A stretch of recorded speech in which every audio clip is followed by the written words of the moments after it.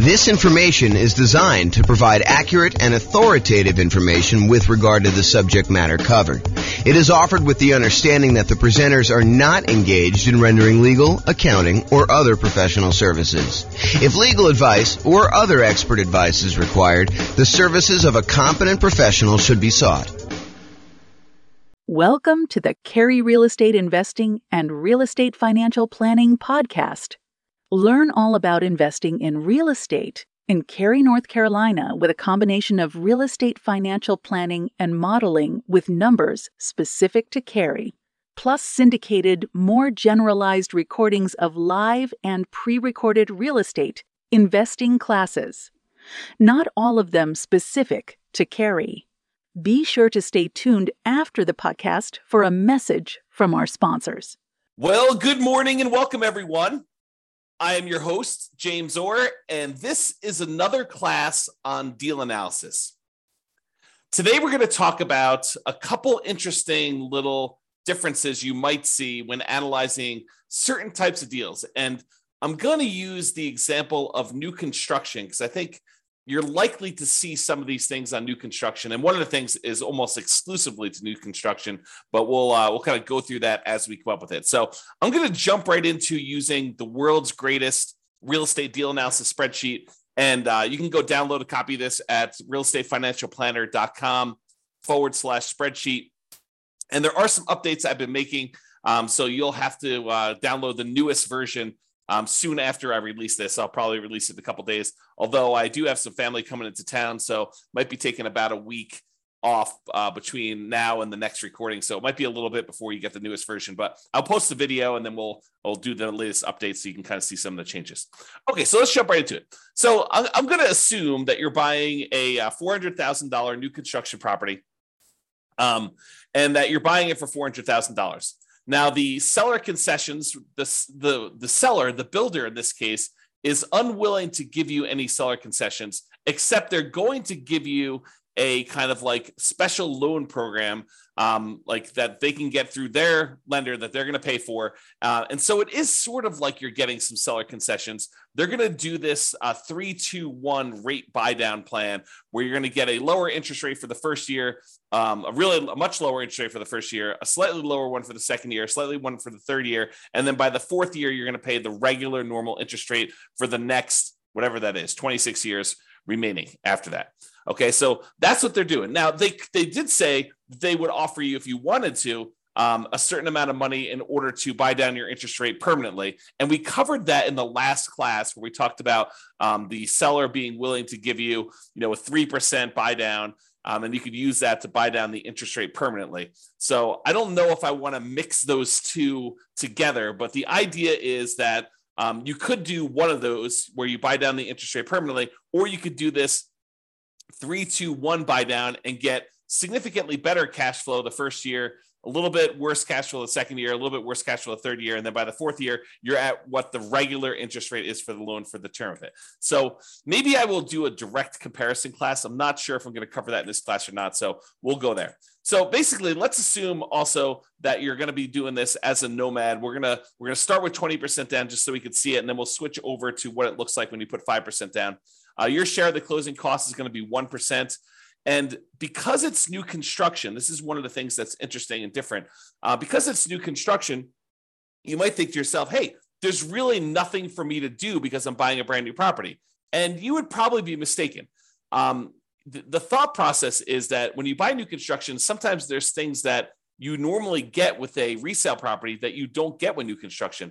For example, in some properties, it includes some resale properties, it includes window blinds throughout the house.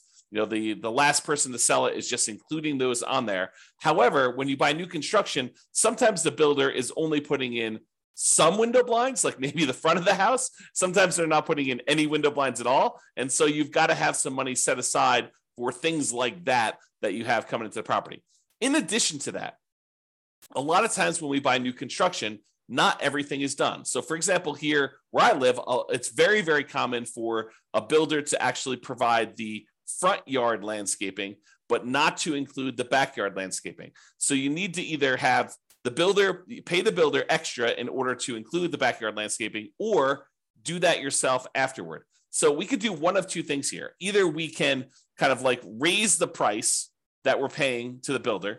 And so instead of doing a purchase price for 400, maybe when we include, the upgraded appliance package, go from like the standard stuff to the stainless steel and including the refrigerator, to including an air conditioning unit, because that's optional with a lot of builders around here, to including backyard landscaping, to sometimes including backyard fencing, to including, sometimes they do include garage door openers, sometimes they do not. So when you add in all of these extra things, sometimes it's as much as $30,000 more. So instead of purchasing the property for 400, now maybe we're purchasing the property for 430. And still, we've got some things that we cannot roll into the builder. Like some builders will not allow you to roll in the blinds on a property. And so you'll have to pay for those out of pocket. And so you should budget something, whatever you think it'll cost you to do those things, as additional rent ready costs. Okay. So we've raised the price in order to include those extra things. Now, a really important note here. That note is some of the things that we often want to roll into the cost of buying a new construction property, an appraiser is going to give us little or no value for. So there is a chance, especially as you add more and more things to the price of the property, that the property will not appraise. And if the property does not appraise, that means that you will need to be bringing more than just your regular down payment to purchase the property. So for example, you'll notice the amount for down payment is $86,000 here. It's 20% of that. However, what can happen is when we do the ARV, let's say the ARV only comes in at 410. That means that we need to then bring more to the table. I'm sorry, we're purchasing it for 430 and we're doing 410. So yeah, so the 20% should be based on the purchase price, not the ARV. So yeah, so basically we're going to do that, and then we'll need to bring additional money to the table in order to cover that additional shortage. So just be aware, like for example, I bought a property, a new construction property, where I had the builder finish the basement. It was actually much cheaper for me to have the builder finish the basement, and better because I could finance it at 3.5% or something like that in order to have the builder do that. However, when we went to have the property appraised, the appraiser did not see the extra value in what the appraised amount was on the property. And so that they were unwilling to give us the additional cost of finishing the basement in the appraised value. And we ended up needing to come to the table with additional money in order to cover the difference between what the property appraised for and what the cost of the property was, in addition to our down payment. Okay. So just be aware that that is the case. I'm going to make a note here to update something in the spreadsheet, so it'll be fixed by the time you get it. Okay, cool. So rent ready cost, you can see that there. And then we calculate the cumulative negative cash flow in this particular case. I'm going to adjust the monthly rent up to about what it would be. We're going to call this one $2,800 a month. So we have a little bit of negative cash flow with the property here because that's just what the numbers are. So it's $162 a month negative cash flow based on what we're seeing here. Oh, and because we're putting 20% down, the rate's really closer to 7%. So it's really $191 a month of negative cash flow here based on what we're seeing now before we do any adjustments. Okay. So we see the rent ready costs. We see the cumulative negative cash flow there. If you want to cover like what we talked about there, go watch the previous class. I walk you through a bunch of what's going on with the cumulative negative cash flow. The short version of this is when you buy a property, you should have enough money for the down payment, plus enough money for the closing costs, plus enough money for any rent ready costs that you need, plus enough money for your reserves. And in addition to all of that, if you have negative cash flow on a property, it is prudent, it is more conservative for you to say, look, my negative cash flow for the life of this property, with rents going up a little bit each year, my expenses going up a little bit each year, my payment on my property is probably going to be fixed. I'm likely to have negative cash flow for a number of years before rents creep up enough where I no longer have negative cash flow. The world's greatest real estate deal analysis spreadsheet actually will do that calculation for you. If you go into the overrides, you can see where it does that. It is right here with the cumulative negative cash flow. So it calculates how much negative cash flow you have each year, and then it adds up what the total amount of cumulative negative cash flow you have on the property for that time period. And then it shows you here on this homepage, as you will also need this in order to make your investment in the property. So when you think about how much you need to do the deal, it's not just down payment. It's not just down payment and closing costs. It's not just down payment, closing costs, and rent ready costs, the things that you need to get the property ready to rent. It's not just all those things plus reserves. It's all those things plus now cumulative negative cash flow, because it is prudent for you, if you know negative cash flow is coming, it is prudent for you to set that money aside as part of your initial investment when you are going to buy the property. Okay. If you don't have negative cash flow, it'll be zero and you won't have to worry about it. However, if you're in a market where you're choosing to put less than a certain amount of down where you wouldn't have negative cash flow, right? Because if you put more down here, you put 30% down, it's not negative anymore, right? So negative cash flow really is a function of how much you put down. It is deferred down payment. If you put more down, you wouldn't have it. But if you put less down, you're choosing to pay out the down payment over time until you no longer have negative cash flow. And so that's how you should think about it. If you're in a market where if you put a certain amount down, you're likely to have negative cash flow, and you're choosing to put that amount down, you're choosing to have negative cash flow. Now, of course, this is in addition to, obviously, try to select a deal where you don't have negative cash flow. Optimize for picking the right deal. But if you're in a market and you're trying to do a strategy where, this is the strategy because you put this amount down, and this is the best property you can find in your marketplace in our current market conditions, you have a choice. You can either not make the investment, continue to save money until you have more to put down, or you could choose to put this amount down and have the negative cash flow. And then you got to evaluate whether that makes sense for you by looking at the overall deal and making that analysis. All right. So this shows you that numbers we did there, put it back to 20%. That's good. So the mortgage interest rate, if you're doing a non-owner occupant, we're calling it 7% right now.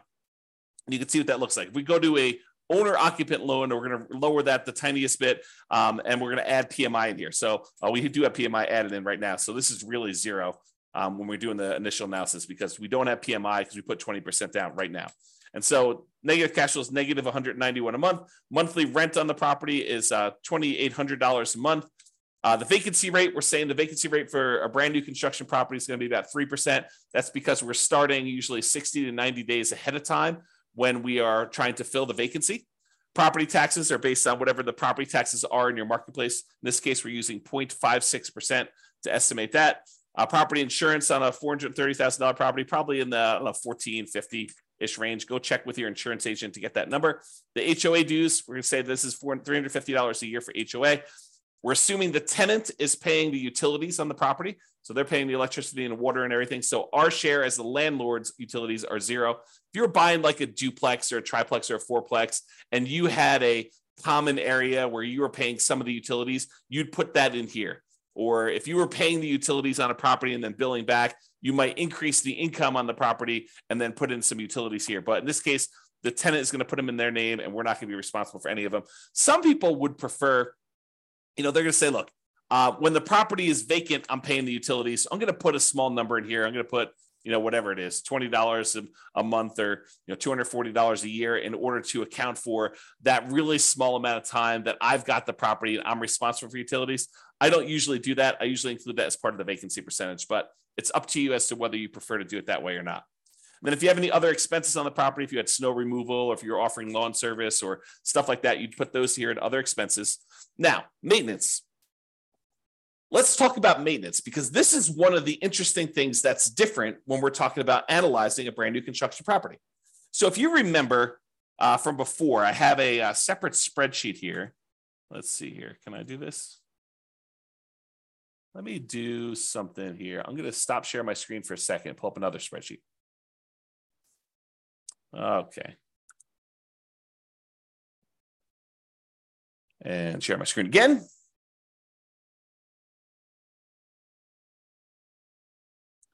Okay, so if you remember in a previous class, I went over this CapEx and maintenance estimator for rental property calculator. And this is the advanced version. There's a really simple version where you just kind of put in all the numbers for the costs for all the different things you've got in here, and then how frequently you need to replace those things. So you can go ahead and adjust whatever you want to do. If roofs are not $12,000 where you are, if they're $14,000 on a property you have there, and then the frequency of replacement is these last 24 years in your marketplace, you can adjust all these numbers and you can see kind of like what they end up being, and that's even in the basic calculator.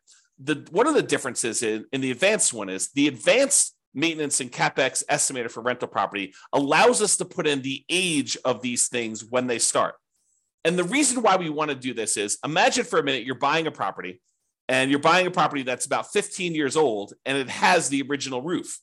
Well, you know that you have a $12,000 expense coming up, and usually roofs last about 20 years, but you're already 15 years into the life cycle. So you now know that you have a $12,000 expense coming up, not 20 years in the future, but because the roof is already 15 years old, you know that it's coming up in 5 years. So we'd have to put in the age at the start for that roof as 15 years old. Now what we need to do is we need to save up in our maintenance budget $12,000 over 5 years because we know that we have a roof coming, right? And so the new spreadsheet, it's not new, it's like a year old at this point.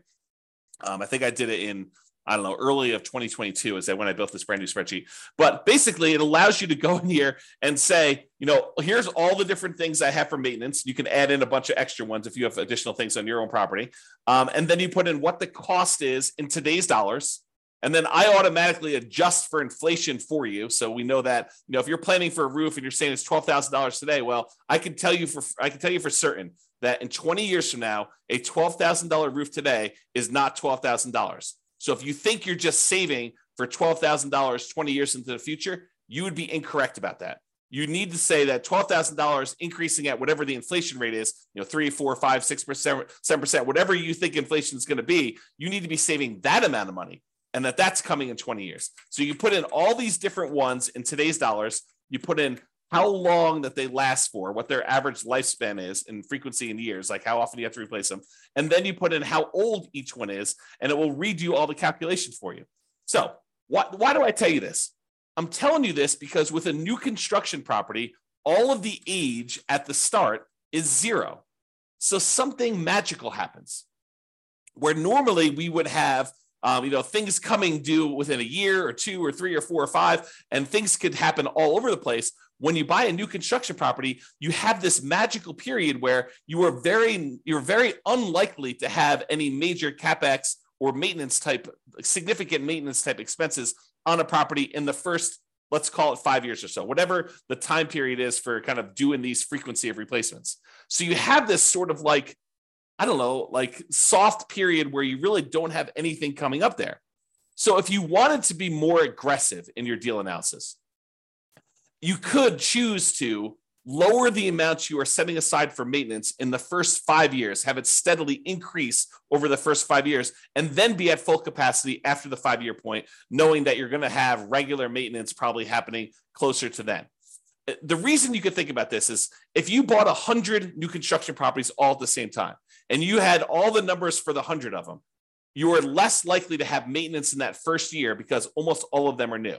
Are you going to have some maintenance? Is something going to break? Sure. Is it usually going to be covered by the home warranty given by the builder? Yeah, in most cases, it probably will. Are there some things that will not be covered? Damage done by the tenant where you can't prove that they actually did something, and the builder is unwilling to cover it, and the tenant doesn't think it's their fault. Are you going to cover that? Yes, no doubt you are going to be responsible for that. Okay. So in those cases, you could think to yourself, I'm going to have these really small maintenance numbers for year 1, maybe a little bit more in year 2, as certain things are more likely to break then. And you're getting further away from maybe the builder warranty doesn't cover things into that year 2. And then you kind of see this build up over time. So if you think about it, if you had 100 properties, the chance of you having maintenance in all 100 of them is very close to 0 in year 1. It's probably a little bit higher in year 2, a little bit higher in year 3. By the time you're getting to year 5 or so, it's probably at its full on capacity where you probably have a regular ongoing maintenance, just like you would with any resale property. Why do I go through this whole story to tell you this?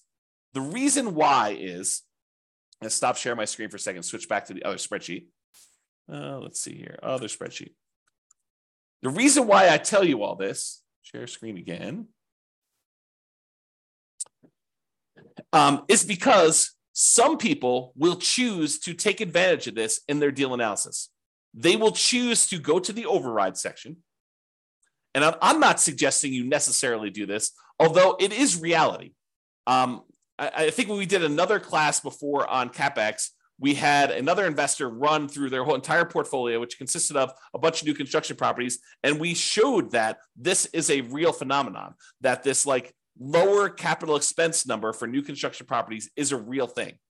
So you could go down here let's see here. Where's maintenance? Maintenance percent. So instead of having 10% every year for the first 5 years, we basically could go in and say, look, in the first year, maintenance is going to be 2%. In the second year, it's going to be 4%. In the third year, it's going to be 6%. In the fourth year, it's going to be 8%. And then from then on out, it's going to be 10%. And so we could go ahead and manually override maintenance in the early on years going all the way through. So now when we go and look at deal analysis, the cash flow has actually improved significantly, especially in year one, because we have this lower maintenance number. And so that's what's going on. Even though we have 10% here, we overrode the number here in the overrides and do this. This is another reason, a gentle reminder as to why you should always, always, always start with the fresh copy of the spreadsheet and try not to use one that you used to analyze deals previously. Make your own template, save a copy, and then before you go and start analyzing a deal, make a copy of the original so that you don't go and accidentally start analyzing deals where you had left this in here and you didn't realize that you left it in here. And now the deal looks amazing on any deal you analyze because you have this maintenance percentage sitting there. Okay? So that's what we could do on this property. And I'll leave it there for now just so you can see what's going to happen here. But we can go change it back if you want to later. All right. I'm also assuming that you're self-managing the property. The land value is worth 15% of the original purchase price. It's a residential property, and the effective income tax rate for you for calculating cash flow from depreciation is 20. So when you look at this deal, buying it with 20% down for new construction, it doesn't look horrible with our current market conditions right now. Now, in your market, you may be thinking, I don't buy anything if it only has $22 a month cash flow, putting 20% down. James, you're talking crazy. Sure, if that's your marketplace, you know what is available in your marketplace. What I'm telling you is use the best deal you've got in your market, and they analyze it that way. In this case, in our marketplace, $22 putting 20% down is actually probably a pretty decent deal, especially for new construction property. Okay, so you can see what these numbers are, and then you can see what the overall returns are in dollars from appreciation, from cash flow, from debt pay down, from the cash flow from depreciation, the total amount. And then we could see if we had to have 6 months of reserves set aside, this is what the total amount would be, including the return on the reserves. And then this is the total dollar amount and return in dollars for all four of those things, plus the return in reserves if we set aside 12 months of reserves. And then this is the return on investment, your ROI for each one of these. We could show you the cash on cash return here, or the cash on cash return is actually all of these as well. It's the same number. And so you can see how it is overall. And you can see what the overall return would be if you sold the property after a certain number of years. You can look at the annualized return on investment, the compound return on investment, or the internal rate of return if you're type of an IRR type of calculation for them. Okay. I'm not going to cover return on true net equity or, the cost to access equity or all that other stuff. It's all on here. We're going to cover that in future classes, but you should be looking at those, in my opinion. All right. Now, I'm going to now go and talk about buying this property as a nomad, and I'm going to show you what happens if you use the builder's 3-2-1 buy down type of dealio and how to do that. Okay, so there's a loan program right now where the builders are allowing you to, sellers are. I mean, sellers can pay for this as well, but the seller or the builder is paying for a fee in order to give you preferential financing with their lender. And they have, and you could probably get this from other lenders if you're willing to pay for it as well. But I'm using it in the context of the story that the builder is providing this as a perk for you to buy the property. And so they're paying a fee in order for you to get a exceptionally low interest rate in year one, a little bit worse in year two, a little bit worse in year three, and then finally the full on regular interest rate in year four. So I'm going to switch this over now, and we're going to go to a nomad property. So we're putting 5% down in this case, still have the same rent ready costs. We're still paying all that extra stuff in order to have the builder roll the things into the loan there. We now have much more significant negative cash flow, though that's going to change a little bit here in a second. We're now going to go to 6.875%, which is the rate you can get if you just got the loan straight up yourself. Private mortgage insurance, we'll call that 0.4 or so. PMI drops off at 80% loan to value. And so now you have significant negative cash flow on this property, even with that maintenance in effect, where we have that lower maintenance because we did the 2, 4, 6, 8, 10 maintenance plan over the first 5 years. Even with all that in place, we have this pretty significant negative cash flow on the property. Now, if we came in here, and I think in the last class, we increased the closing cost to 4%. We brought down the rate to 5.625. And now cash flow is a little bit more reasonable at negative 177 a month. When you add that to the cash flow from depreciation, the tax benefits you get by owning the property, actually the true cash flow, including the cash flow and the tax benefits, is $45 a month positive. So when you do that, if we were going to go buy down this rate, you could do that. The negative cash flow is significantly lower when we do that. And so it doesn't look as bad. So try to remember this as like, 177, negative 177 is what the cash flow is, because we're going to do a different version of this.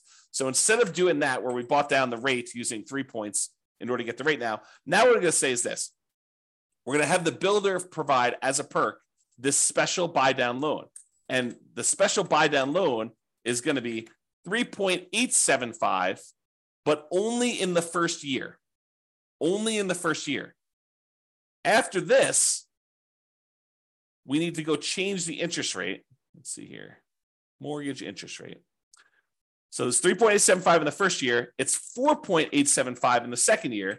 It is 5.875 in the third year. And in the fourth year, it goes up to the full 6.875, and it stays that way for the remainder. Okay. So now we could see that this was a 3-2-1 buy down. So 3 points, 2 points, 1 point, and then basically it goes to the full rate. And you can see what that is. And we did that by going into the overrides tab and overriding the loan. Now, when we go back here, it changes everything. But realize it's a little bit deceptive, because even though now it's showing that we have this $254 in positive cash flow, realize that is only a year one thing. And by year two, our cash flow is not $254 a month positive.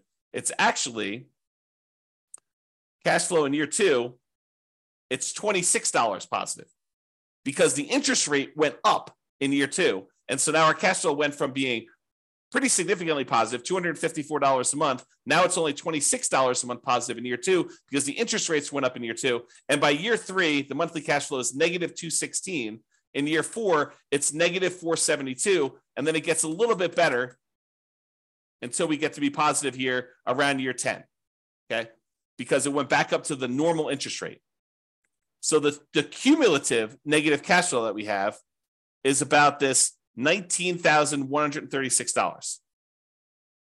Okay, so you can see that the cumulative negative cash flow is $19,136. Whereas if we had done the alternative plan, if we had paid down the rate here and we had just gotten 5.625, it would have been $21,256. Okay, so it's a little bit less by doing it the 3-2-1 method. And in that first year, you have less negative cash flow. There's a chance, you can't rely on this, but there's a chance that interest rates will come down in the next year or two or three, and you'll be able to pay some money.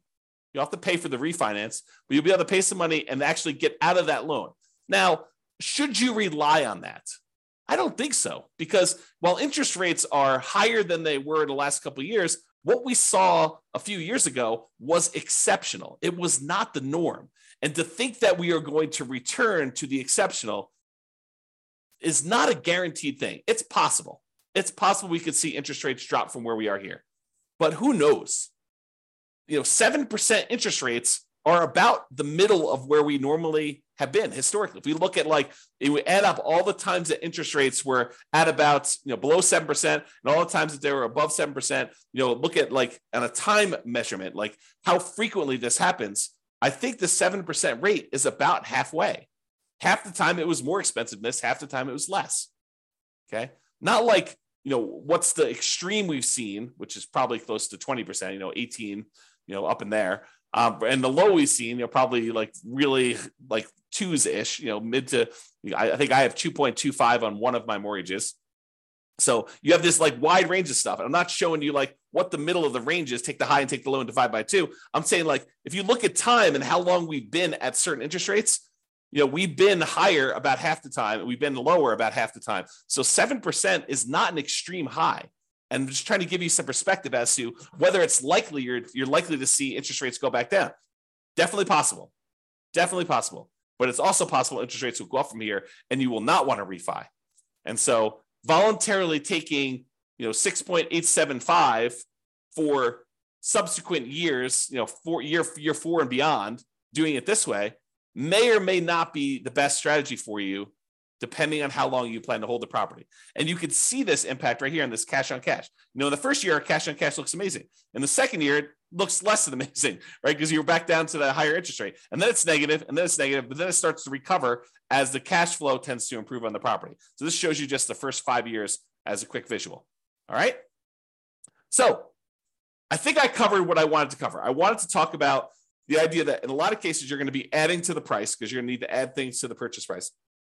I wanted to talk about the idea of this 3-2-1 buy down and how that sort of compares in some ways to some of the other things we've looked at. And I wanted to talk about how the maintenance thing could work on properties if you want to be less conservative. If you want to be more conservative, let's go back and just change those overrides back.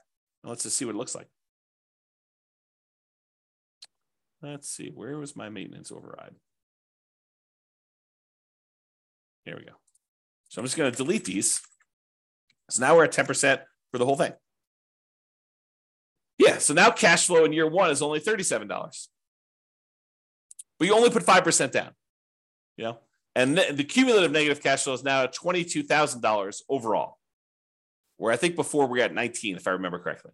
So it did change some stuff, but your overall return on investment, this is the version where you lie at the cocktail parties, right? This is the one where we're not taking into account reserves. The return on investment quadrant, ignoring reserves, is 45%. If we take into account that you really should set aside 6 months of reserves in order to make this investment, it's really 34.91%. So is 34.91% a good deal? Return on your initial investment in the first year? I don't know. Seems pretty good to me. 30.90% still seems pretty good, right? That's if you put 12 months of reserves. Now realize these numbers do change because the interest rate's changing. So it's a little bit more complicated when you do these 3-2-1 buy downs because you can't just look at the first deal, right? You got to go look at like what's happening here. So if we start looking at return on equity, it's after the first year, it doesn't really matter what you put into the deal. Really, we're more concerned about what's the return we're earning on equity. You can see that those are decreasing over time pretty rapidly, okay? Which is expected. We normally see that when we look at the return on equity calculations like over here, okay? It's just a little bit more abrupt, and the cash flow goes much more negative because the interest rates are changing. They're different than what they were in the first year. It's not a smooth curve. All right, so that's all I got. Unless we have any questions, I'm going to end the webinar here. Hope you guys have enjoyed the deal analysis now where we've gone over how to analyze buying a new construction property. I am off for about the next week. I think I resume back up next Wednesday or Thursday. I can't remember which. So if I go dark on everybody, that's what's going on. Have a great day and weekend, everybody. This has been James Orr. Bye-bye for now. With home prices up, mortgage interest rates up, and rents up, but not quite enough to counteract the higher prices and interest rates, cash flow on rental properties in Cary is harder than ever. Book a call with the Real Estate Financial Planner to apply our proprietary 88 strategies to improve cash flow on your rentals. See the show notes for a link to schedule your call and improve your cash flow today. If you're a real estate agent, lender, or professional in Cary that wants to help our real estate investor listeners, consider reaching out to learn about collaboration opportunities with this podcast. We'd love to add more value to our listeners by having you assist our investors buy, sell, and finance their real estate investments. See the show notes to schedule a call to discuss collaboration opportunities.